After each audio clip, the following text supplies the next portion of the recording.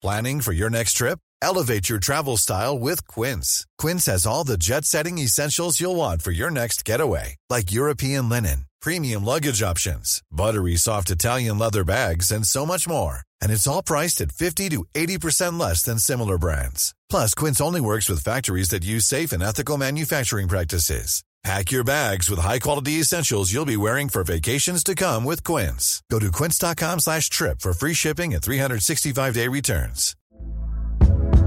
Hey there, it's Michelle Norris. I'm host of a podcast called Your Mama's Kitchen. When I travel, I'm usually looking for a way to find a taste of home when I'm not at home. And one of the things I love to do when I am at home is entertain. And Airbnb allows me to do that. When I was in California recently, I rented a house that had a great kitchen. And when we were sitting around the table, we were all thinking, we're in someone else's house. Someone could be in all of our homes as well. If you have a home, but you're not always at home, you have an Airbnb. Your home might be worth more than you think. Find out how much at airbnb.com/host.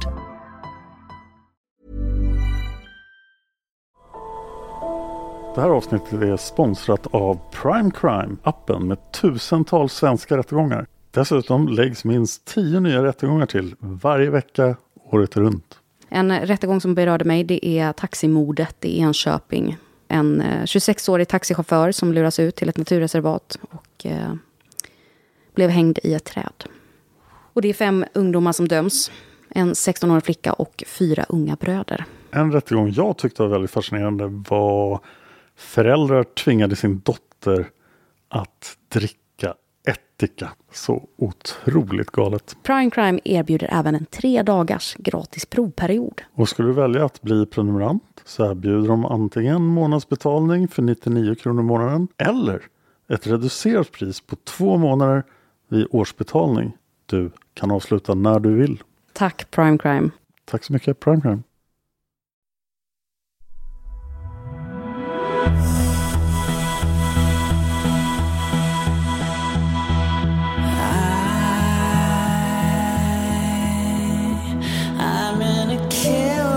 State of mind, 'cause I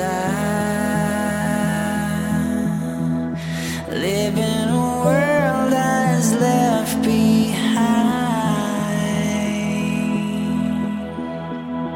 and I flow below the Du lyssnar på Mördarpodden, en podcast av Dan Hörning och Josefin Måhlén. Intro och bakgrundsmusik görs av Erik Segerstedt.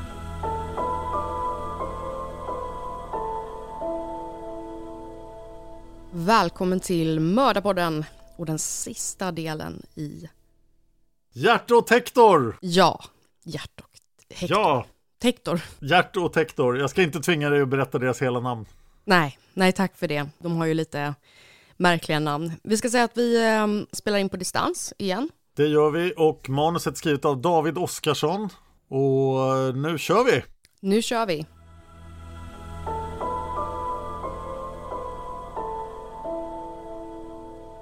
Det är alltså dags för avrättningsdagen.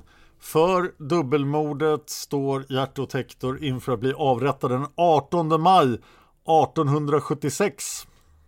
Och de skulle ju avrättas samtidigt på olika platser klockan 07.00 på morgonen. Men svenska Wikipedia uppger att de på grund av att Sverige hade tidsskillnader avrättades i geografisk ordning. Först Gert och sedan Tektor när klockan blev 07.00 på Gotland. Av den anledningen väljer vi att berätta om avrättningarna i den ordningen. Så först Gert, sedan Tektor. Konstigt nog hade de inte placerat Gert på stället han skulle avrättas i förväg. Utan klockan 2 på morgonen 18 maj påbörjades hans resa från Stockholms länsfängelse till avrättningsplatsen på Lidamon utanför Malmköping. Först åkte han tåg till Gnesta, vissa källor att han åkte tåg till Sparreholm. Men de här 2 ställena ligger ganska nära varandra. Och därifrån var det häst och vagn som gällde. Med sig hade Gert fängelseprästen och 2 stycken konstaplar samt fängelsedirektören. Eftersom en avrättning ändå var tämligen sällsynt så ville fängelsedirektören vara med. Det här var så uselt planerat att de åkte på vägen så att de placerade mordplatsen. Ja, de kom alltså fram till platsen för dubbelmordet på kusken Larsson och civilingenjör Herman Uppmark. Men kan inte det varit lite planerat ändå? Att han får känna Ja, de måste ju ha förstått det. Att det är lite som för att visa varför han nu kommer avrättas. Att han ska få lite minnen. Och kom ihåg att Gert nu är akut kristen. Så att när de kommer fram till mordplatsen så börjar Gert storgråta. Tårarna rullar ner för hans kinder. Och det är faktiskt en av de få gånger han uttryckte några som helst känslor för det som hade hänt. Schavotten, det vill säga träställningen för avrättningen, hade uppförts på Lidamon.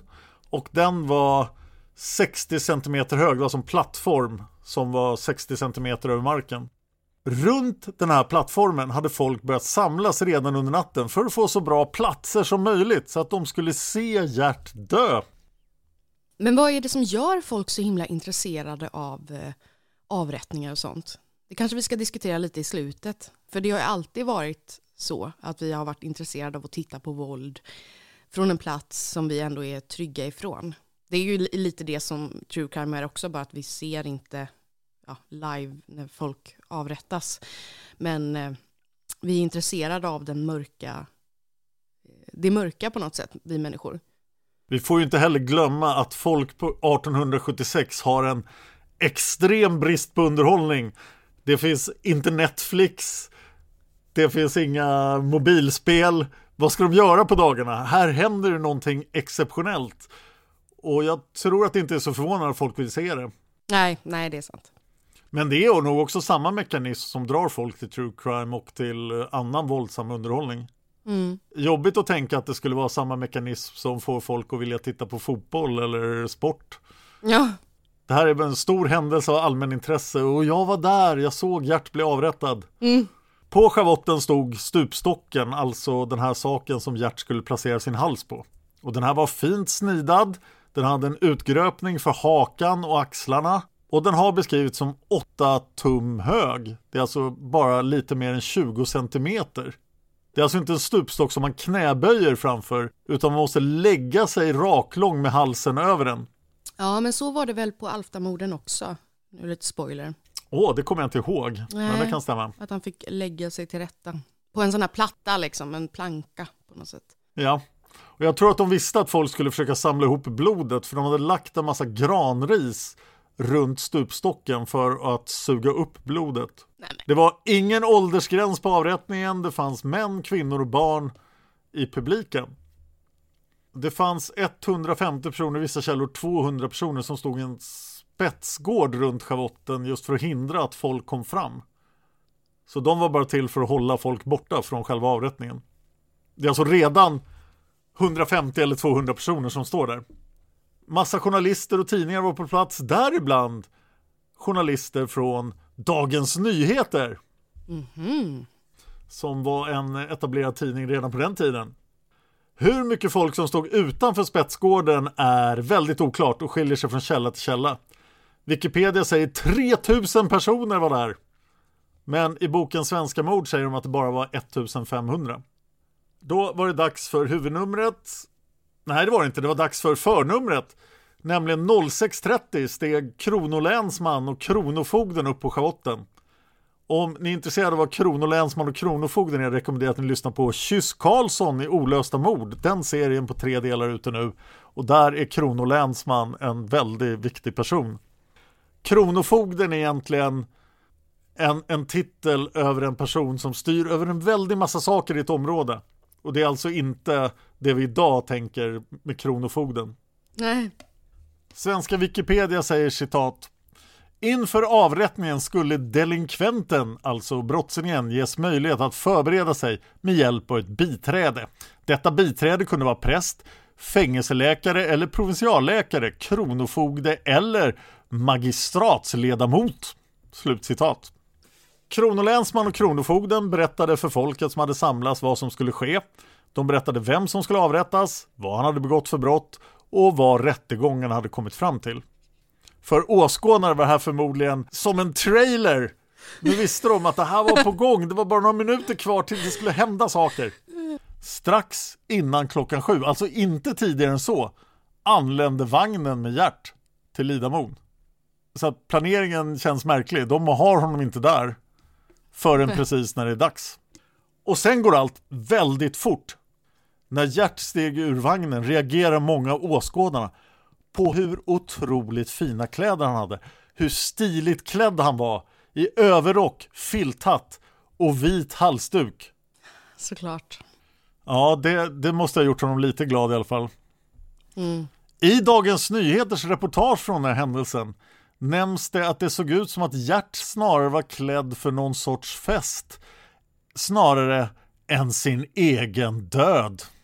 Gerts blick beskrivs av Dagens Nyheter som kall och hånande, men att han i övrigt inte tycktes uttrycka några särskilda känslor. Han hade kedjor runt både händerna och fötterna, men de togs bort. Därefter gick han raka vägen upp på schavotten, återföljd av fängelseprästen. Gert föll på knä och började be tillsammans med prästen. Bland annat bad om Fader vår. Gissningsvis var det den Fader vår som är från Karl XII:s bibel 1703, eftersom en nyare version kom först 1883, några år efter avrättningen. Och det lät förmodligen så här, lite moderniserat av David. Du ska be i podden. Oj, låt höra. Fader vår som är i himlen, helgat var det ditt namn. Tillkommet ditt rike, ske din vilje, så som i himmelen, så och på jorden. Giv oss idag vårt dagliga bröd, och förlåt oss våra skulder, så som och vi förlåter dem oss skyldiga äro. Och inled oss icke i frestelse, utan fräls oss ifrån ondo. Ty riket är ditt, och makten och härligheten i evighet. Amen. Slutcitat från Fader vår. Skillnaderna är inte jättestora mellan 1703 och 1883-versionen. Den har ju moderniserats ännu mer idag. Källorna går lite isär om vad som hände sen. Gert blev av med rocken, hatten och halsduken. Vissa källor menar att han tog av sig dem själv, medan andra menar att det var prästen som tog av honom plaggen. Sen fick han frågan om han ville ha en ögonbindel. Och han tackade nej. Ja, det är många som får en, eller många, det är ju inte så många som avrättas, men jag tänker på Alftamorden också. Om jag inte minns fel så fick han också den frågan. Han vill se vad som händer helt enkelt. Ja. Böden som stod redo på schavotten hade ännu inte bilan i sina händer. Den låg nämligen gömd under granriset. Och det är en punkt där vi ska stanna till lite, för historien är full av beskrivningar av avrättningar där det verkar höra till seden att den som ska dö inte får se verktyget eller maskinen som ska användas. Till och med när nazisterna giljotinerade människor under andra världskriget, vilket de gjorde, var det inte ovanligt att folk leddes in i avrättningskammaren baklänges för att de inte skulle se giljotinen. Det här var förmodligen på grund av att folk blev väldigt nervösa och svåra att kontrollera om de fick se maskinen som de skulle spännas fast i. Ett ännu bättre exempel har vi är från den sista svenska kvinnan som avrättas. Och hennes brott hoppas jag att vi kan göra ett avsnitt om senare.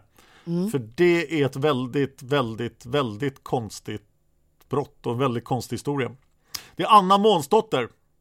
Och när hon skulle dö finns det ett fotografi från avrättningen. Sekunderna innan Annas huvud skildes från kroppen så kan man se hur Anders Gustav Dahlman, det är hans första avrättning, hur han gömmer bilan bakom ryggen så att Anna inte ska se den.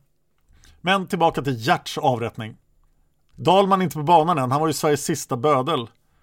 Utan böden som skulle hugga halsen av Gert var Johan Fredrik Hjort.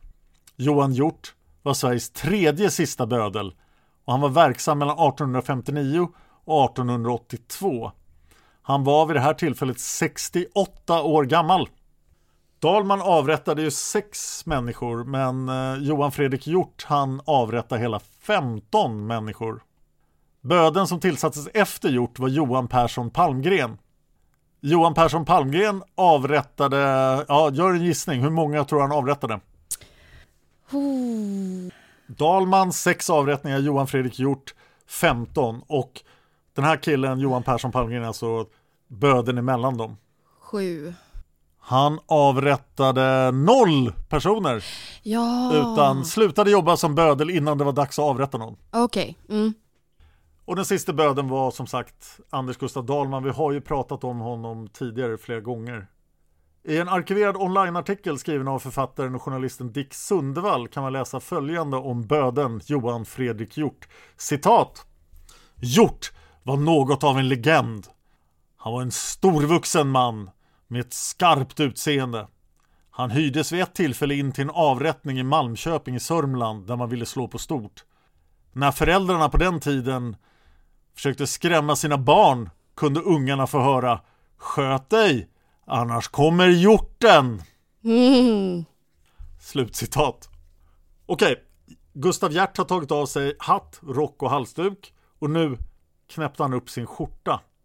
Han la sig sedan ner med halsen på stupstocken, raklång med armarna längs sidorna. Källorna är eniga om att det som hände sen gick väldigt, väldigt fort. Böden, Johan Hjort, tog ljudlöst fram bilan under granriset, klev fram, höjde den och slog sedan av Gjerts huvud med ett enda slag. Gustav Adolf Eriksson Hjert var nu död och han blev 31 år gammal. När man hugger av ett huvud kommer det väldigt mycket blod. Blodet strömmade ut ur Gjerts kropp och åskådarna rusade fram till det halshuggna liket med skedar och glasbuteljer, för nu ska de komma över blodet. Det pratar vi om redan i del 1, att det var vanligt förekommande på avrättningar att folk ville ha blodet. För att det kunde vara... Så därför det fanns en spetsgård. Vad sa du? Ja, för att det kunde vara hjälp vid sjukdom eller vad det var. Ja, de ville hem och dricka blodet och ge det till sina sjuka släktingar. Men det fanns ju en spetsgård av folk som skulle hålla åskådarna borta. De motade bort de blodtörstiga åskådarna. De är ju blodtörstiga i ordets sanna mening. De vill ha blod och dricka. Stod de där med små koppar och liksom försökte samla ihop blodet? Skedar och glasbuteljer, säger källan. Kul att springa in med blodet i en sked. Ja. Nej, jag snubblade. Nej, mitt magiska blod. Tidningarna skrev ju förstås om det här och de nämnde att vidskepligheten bestod i att många trodde att blod från en avrättad kunde bota fallande sjuka. Och det är alltså den äldre termen för epilepsi. Som man var epileptiker gick man och väntade på, jag hoppas någon avrättas snart så att vi kan ta deras blod och sen bli äntligen frisk. Som du kommer ihåg från del 1 så var en anledning till att Frankrikes sista offentliga avrättning 1939 blev den sista var just den här filmen som någon hade gjort från avrättningen. Men här fanns det fotografer. Så Gjerts avrättning fotograferades. Det finns en enda svartvit bild som har överlevt tills idag. Den är tagen kort efter att Gjert blev avrättad. Fotografiet är ganska suddigt, men bilden ger en god helhetsöverblick. Har du bilden? Nej, jag har den inte. Nej. Vi kan fråga David. Fängelseprästen och böden Johan Hjort står på schavotten och framför sig har de då Gjerts halshuggna kropp. Huvudet kan skymtas, men det går inte att se något blod på bilden på grund av granriset. Fotografiet är vida spritt. Om ni är intresserade av att se det hittas det enkelt på Wikipedia eller med en Google-sökning. Man vet inte vem som tog fotografiet, men det ägdes ursprungligen av tingsvaktmästare Pettersson med Z, alltså Pettersson. Pettersson gav senare bort det här fotografiet till häradshövding Sture Svensson, som sedan skänkte det till Revolver-Harry och Statens kriminaltekniska anstalt under 50-talet. Det här vet vi för det har Riksarkivet berättat. Gjert begravdes på Lilla Malma kyrkogård i Malmköping och han begravdes utanför kyrkomuren eftersom en avrättad brottsling inte fick ligga i vigd jord. Kyrkogårdens yta skulle senare utökas, vilket innebär att Gjert faktiskt idag vilar i vigd jord. Så han kanske kom till himlen till slut. Ja. En sista hjärtskärande detalj om Gjert kommer från ett brev författat av den tidigare... Vad sa du? Nej, förlåt. Min Göteborg-hjärna drog igång. Hjärtskärande. Alltså. Hjärtskärande. Roligt när du sa. Det sista hjärtskärande för hjärt. Vilken körnsjukdom. Ja. Okej, jag försöker samla mig igen. Ja. Ja.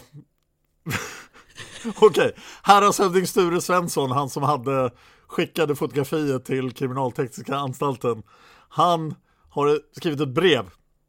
Och i brevet berättar häradshövding Sture Svensson att han hade fått höra att Gerts mamma varje sommar så länge hon levde gick till fots från Högsby, det är alltså över 10 mil, till lilla Malma, och där la hon blommor på sin sons grav. Oj. Och det var så Gert slutade, och nu ska vi även redogöra för Tektors avrättning. Han behövde inte göra någon jättelång resa eftersom han redan var på Gotland. Så han fördes från fängelset till avrättningsplatsen på Stenkumla backe, och det är bara ungefär 10 kilometer. Fångtransporten med Tektor lämnade Visby länsfängelse vid 5:30 på morgonen den 18 maj. Och med i vagnen fanns det 2 vakter och fängelseprästen. Det vill säga fängelsedirektören på Visby länsfängelse hade någonting bättre för sig än att följa med.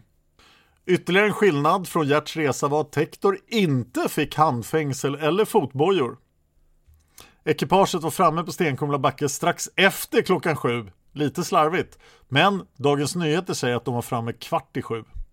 Här fanns det en spetsgård, alltså de som ska stå i vägen för själva avrättningen, på hela 400 man.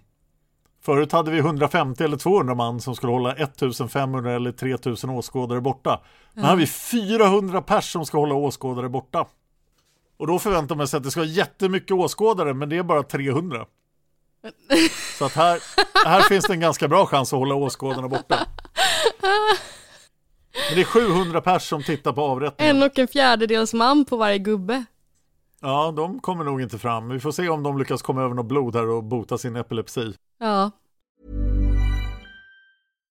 If you're looking for plump lips that last, you need to know about Juvederm lip fillers. With Juvederm Volbella XC and Juvederm Ultra XC, your lip look, whether it's subtle or bold, can last up to 1 full year with optimal treatment and no additional maintenance. Find a licensed specialist and see if it's right for you at Juvederm.com today. That's JUVEDERM.com. Add fullness to lips in adults over 21 with Juvederm Volbella XC or Juvederm Ultra XC. Do not use if you have severe allergies or a history of severe allergic reactions, or if you're allergic to lidocaine or the proteins used in Juvederm. Tell your doctor if you have a history of scarring or taking medicines that decrease the body's immune response or that can prolong bleeding. Common side effects include injection site redness, swelling, pain, tenderness, firmness, lumps, bumps, bruising, discoloration, or itching. As with all fillers, there's a rare risk of unintentional injection into a blood vessel, which can cause vision abnormalities, blindness, stroke, temporary scabs, or scarring. For full, important safety information, visit Juvederm.com.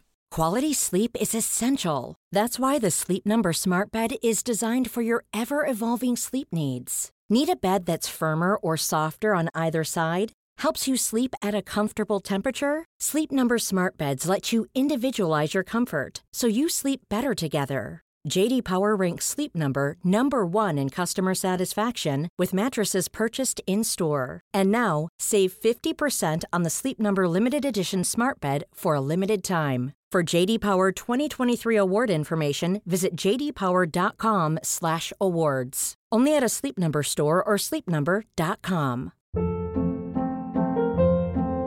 Hold up. What was that? Boring. No flavor. That was as bad as those leftovers you ate all week. Keke Palmer here, and it's time to say hello to something fresh and guilt-free. Hello Fresh. Jazz up dinner with pecan-crusted chicken or garlic butter shrimp scampi. Now that's music to my mouth. Hello Fresh. Let's get this dinner party started. Discover all the delicious possibilities at hellofresh.com. I korthäftet kan man läsa en syrlig mening om att folk alltså inte var lika intresserade av Tektors avrättning som av Gerts. Men det har nog mer troligtvis att göra med att det bodde mindre människor i närheten. Eller bodde färre människor i närheten. Att befolkningsmängden helt enkelt var mycket mindre på Gotland. Kvällen innan på fängelset hade Tektor uppvisat ett lugn när han tog nattvarden. Men när han väl var framme vid platsen när han skulle avrättas, då var han inte lika lugn. Och han bad fängelseprästen om att han skulle få en ögonbindel redan innan han skulle stiga ur vagnen. På Gotland verkar man ta det här lite mindre allvarligt, för de hade inte byggt en schavott överhuvudtaget. Stupstocken stod mitt på marken. Och stupstocken var i ganska uselt skick.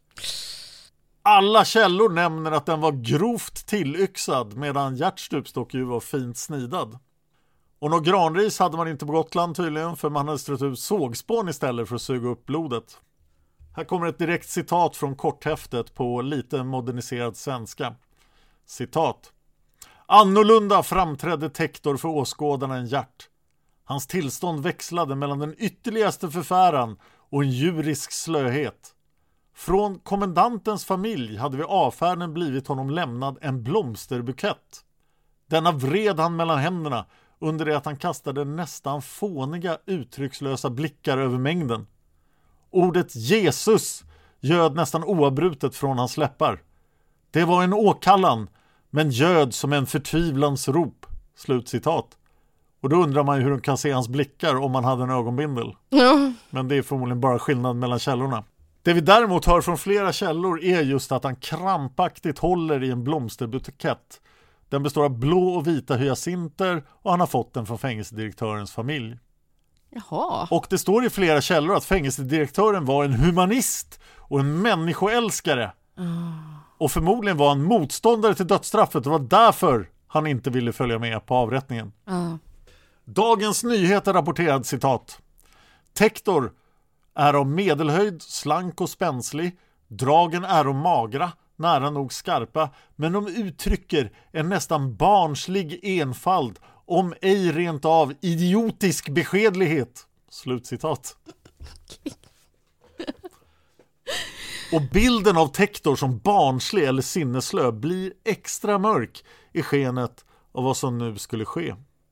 Han leddes fram till stupstocken. Till skillnad från Gert gjorde han inte en rituell avklädning.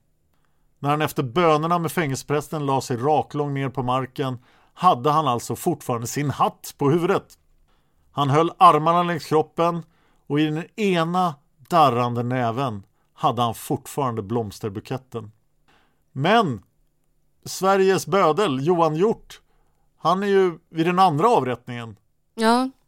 Så han måste ju någon annan avrätta Tektor.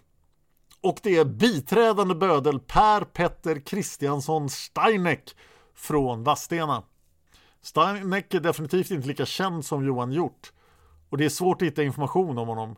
Men i sin roll som biträdande bödel utförde han 6 avrättningar mellan 1864 och 1887. Men hade de inte olika län som de var bödlar i? Jag är av uppfattningen att det var innan den här tiden. Nu finns det en riksbödel som gör alla avrättningar. Och det är då Johan Hjort. Det var allmänt känt vid den här tiden att bödlar lugnade sina nerver genom att dricka en massa sprit. Det är oklart om Johan Hjort gjorde det, men Steineck, han hade rykte om sig att han tyckte väldigt mycket om sprit. Det finns dock inga direktrapporter om att han var berusad när han avrättade Tektor. Men många har spekulerat om att han var full.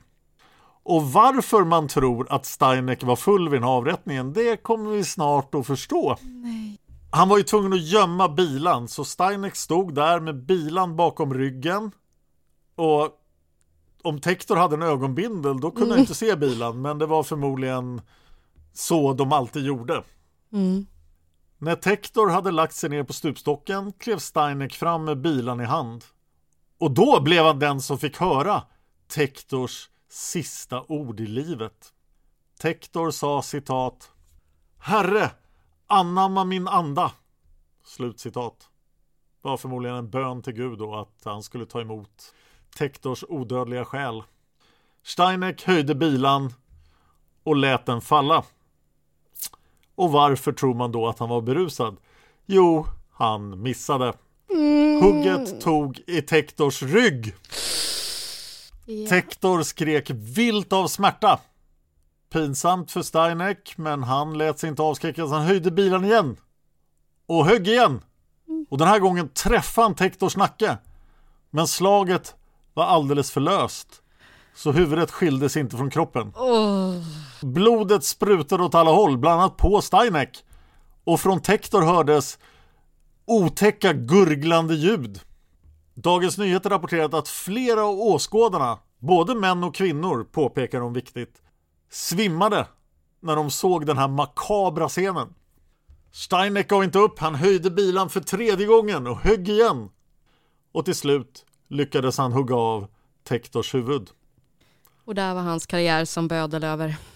Man förstår att han inte fick bli ordinarie bödel. Nej. När Tektors huvud rullade ner på marken på andra sidan stupstocken, då tappade han till slut sin hatt. Konrad Pettersson Lundqvist Tektor var död. Han blev 38 år gammal. Man begravde Tektor utanför kyrkogårdsmurarna förstås. Han fick inte heller ligga i vigd jord vid Stenkumla kyrka på Gotland. Och hans gravsten, eller hans minnessten snarare, står kvar än idag. Och där har vi ännu ett spännande exempel på hur olika hans namn stavas. För där stavas det med CK. Om någon lyssnar och åker förbi Stenkumla kyrka på Gotland får ni gärna skicka oss en bild på stenen. Vid platsen på vägen utanför Malmköping, där kusken August Larsson och civilingenjör Herman Uppmark mördades, finns det idag ett minnesmonument. En sten för civilingenjör Uppmark och ett kors för kusken Larsson. Som vi spoilade redan i början så var det här Sveriges sista offentliga avrättningar. Och det beslutet verkar ha fattats just på grund av åskådarnas uppträdande när Gert avrättades. Men också på grund av det blodiga spektaklet som blev Tektors avrättning.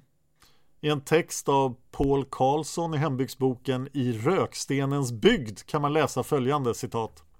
De skrämmande scener som utspelade sig vid deras avrättningar resulterade redan året därpå i en kunglig förordning, och Oskar Andrén, om att avrättningarna ej längre fick vara offentliga folknöjen. Avrättningarna satte också fart på diskussionen om dödsstraffets vara eller inte vara, men det skulle dröja ända till 1910 innan den sista avrättningen ägde rum i Sverige, slutcitat, och det vet vi ju vem det var. Det är alltså 34 år senare. Och om ni undrar varför avrättningar ändå fortsatte så länge, då ska ni lyssna på avsnitt 1 och 2, allra första avsnitten av Massmördarpodden. När jag berättar om hur Nordlund, även känd som Mordlund, bestämde sig för att döda alla på en båt. Han köpte en resa med den här båten med planen att slå ihjäl varenda en som var på båten, och det var ganska... Planning for your next trip? Elevate your travel style with Quince. Quince has all the jet-setting essentials you'll want for your next getaway, like European linen, premium luggage options, buttery soft Italian leather bags, and so much more. And it's all priced at 50 to 80% less than similar brands. Plus, Quince only works with factories that use safe and ethical manufacturing practices. Pack your bags with high-quality essentials you'll be wearing for vacations to come with Quince. Go to quince.com/trip for free shipping and 365-day returns. Hold up. What was that? Boring. No flavor. That was as bad as those leftovers you ate all week. Keke Palmer here, and it's time to say hello to something fresh and guilt-free. Hello Fresh. Jazz up dinner with pecan-crusted chicken or garlic butter shrimp scampi. Now that's music to my mouth. Hello Fresh. Let's get this dinner party started. Discover all the delicious possibilities at hellofresh.com. Even when we're on a budget, we still deserve nice things. Quince is a place to scoop up stunning high-end goods for 50 to 80% less than similar brands. They have buttery soft cashmere sweaters starting at $50, luxurious Italian leather bags, and so much more. Plus, Quince only works with factories that use safe, ethical, and responsible manufacturing. Get the high-end goods you'll love without the high price tag with Quince. Go to quince.com/style for free shipping and 365-day returns. Många. Så Massmördarpodden avsnitt 1 och 2 finns på Podme om Mordlund.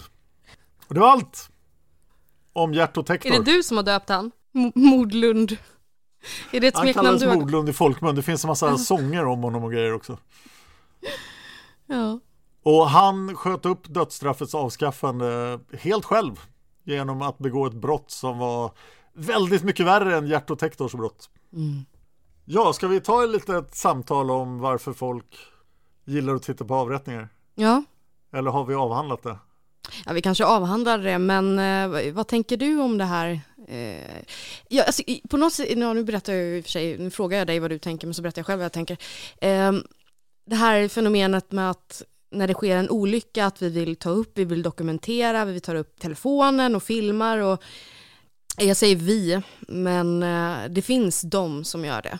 Vi har ju hört mycket om det här, att de till och med står i vägen för räddningstjänst för att filma med mobilen. Lyfter upp sina barn för att titta vad är det som händer där borta och sådär. Och man undrar ju såklart, vad håller ni på med? Det är en olycksplats. Jag vet inte, men... vad sa du? Fatta om sociala medier hade funnits på den här tiden. Ja. Och bara folk hade instagrammat så här: det här är min glasburk med hjärtsblod i. Haha. Bara kolla huvudet. Bara massor av likes. Ja, nej men lite så. Men jag tänker den här adrenalinkicken som man får av att vara på plats när någonting sker. Att den är lite samma sak som då. Fast med avrättningar. Jag vill minnas att jag läst att avrättningar var ju offentliga av en anledning, och att det skulle då avskräcka folk från brottets bana. Att en vanlig tanke var ju, vad skönt att inte jag som avrättas, och jag kanske borde uppföra mig så att jag inte blir nästa person som avrättas.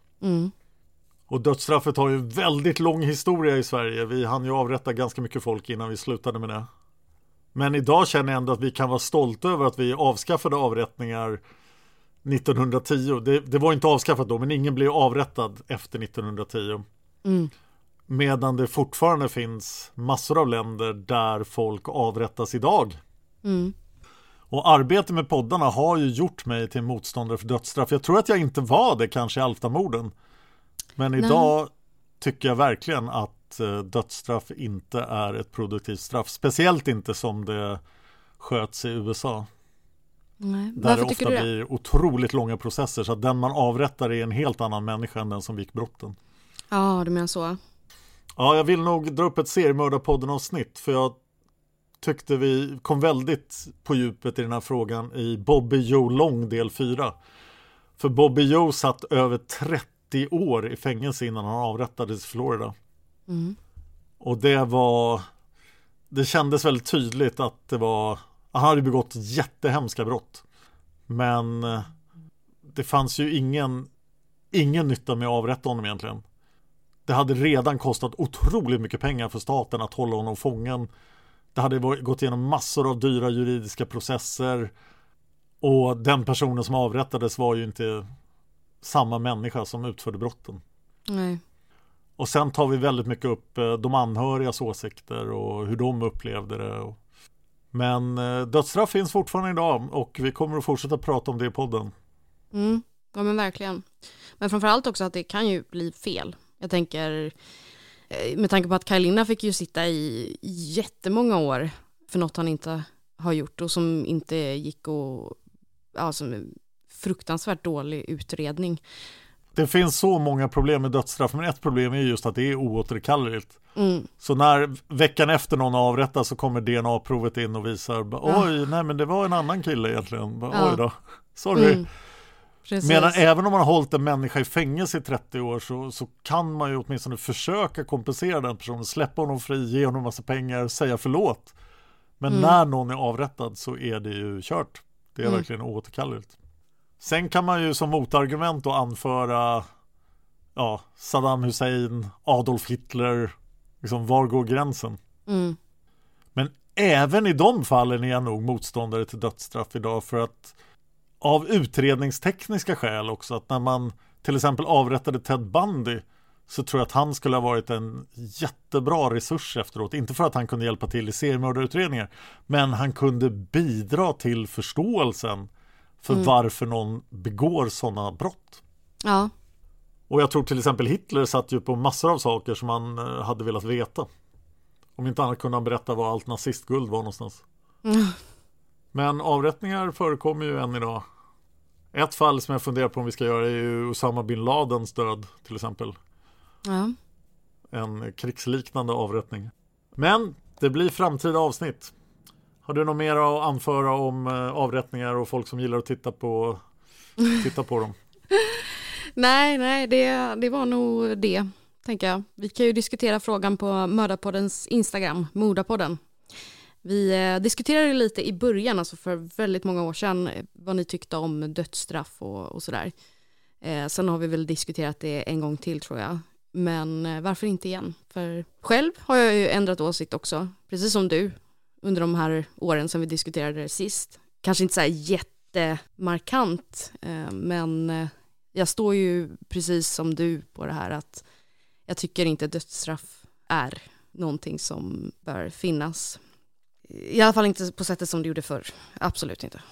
När jag gjorde serien om Onoprenko i Seriemördarpodden så insåg jag att det finns nästan alla europeiska länder inklusive Ryssland har ju lovat varandra att inte avrätta folk. Och ingen har avrättats i Ryssland sedan 90-talet. Mm. Så att avrättningar känns som en sak som tillhör det förgångna. Ja.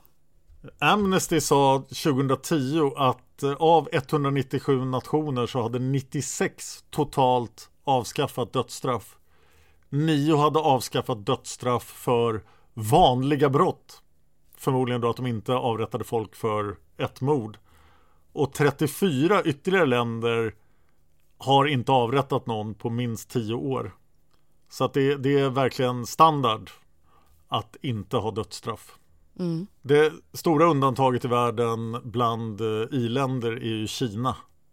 Och Amnesty säger att i Kina avrättas tusentals människor varje år. Men vi återkommer nog till dödsstraff i någon senare avsnitt. Ja, jag tror inte det blir mer lättsamt i nästa avsnitt heller. Nej, risken finns att det inte blir det. Men tusen tack David. Som vanligt, jättevälskrivet, jättebra. Och det är superkul att du är här i Mördarpodden också. Ja, David har förstås skrivit en lång källförteckning för avsnittet. Och den kan ni läsa på Patreon om ni är med och sponsrar Mördarpodden på Patreon. Gör gärna det, för de pengarna gör att vi kan komma ut oftare. Och det vill vi. Det vill vi verkligen. Nu skriver jag lite. Gå in på patreon.com och sök på Mördarpodden.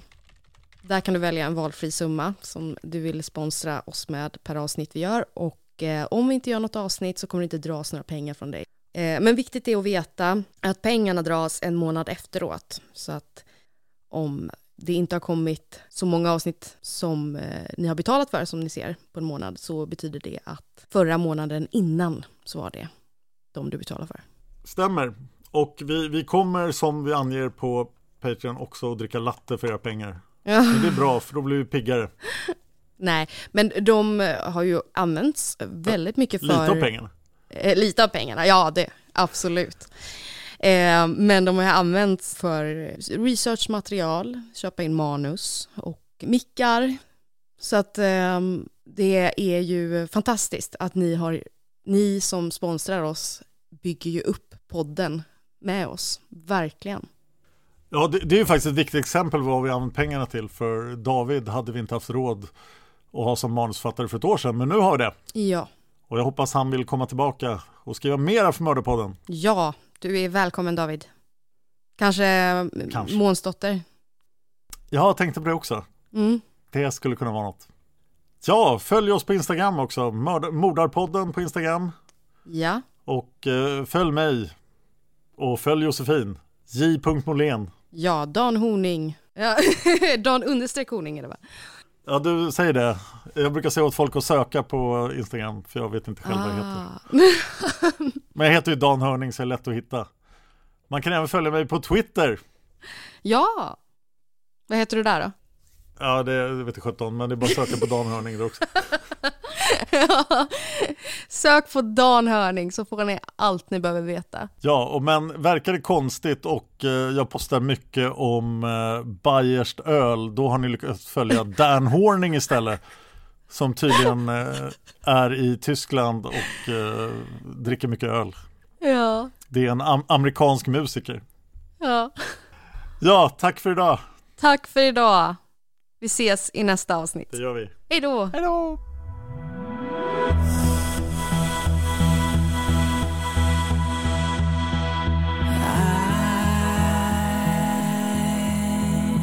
I'm in a killing state of mind, 'cause I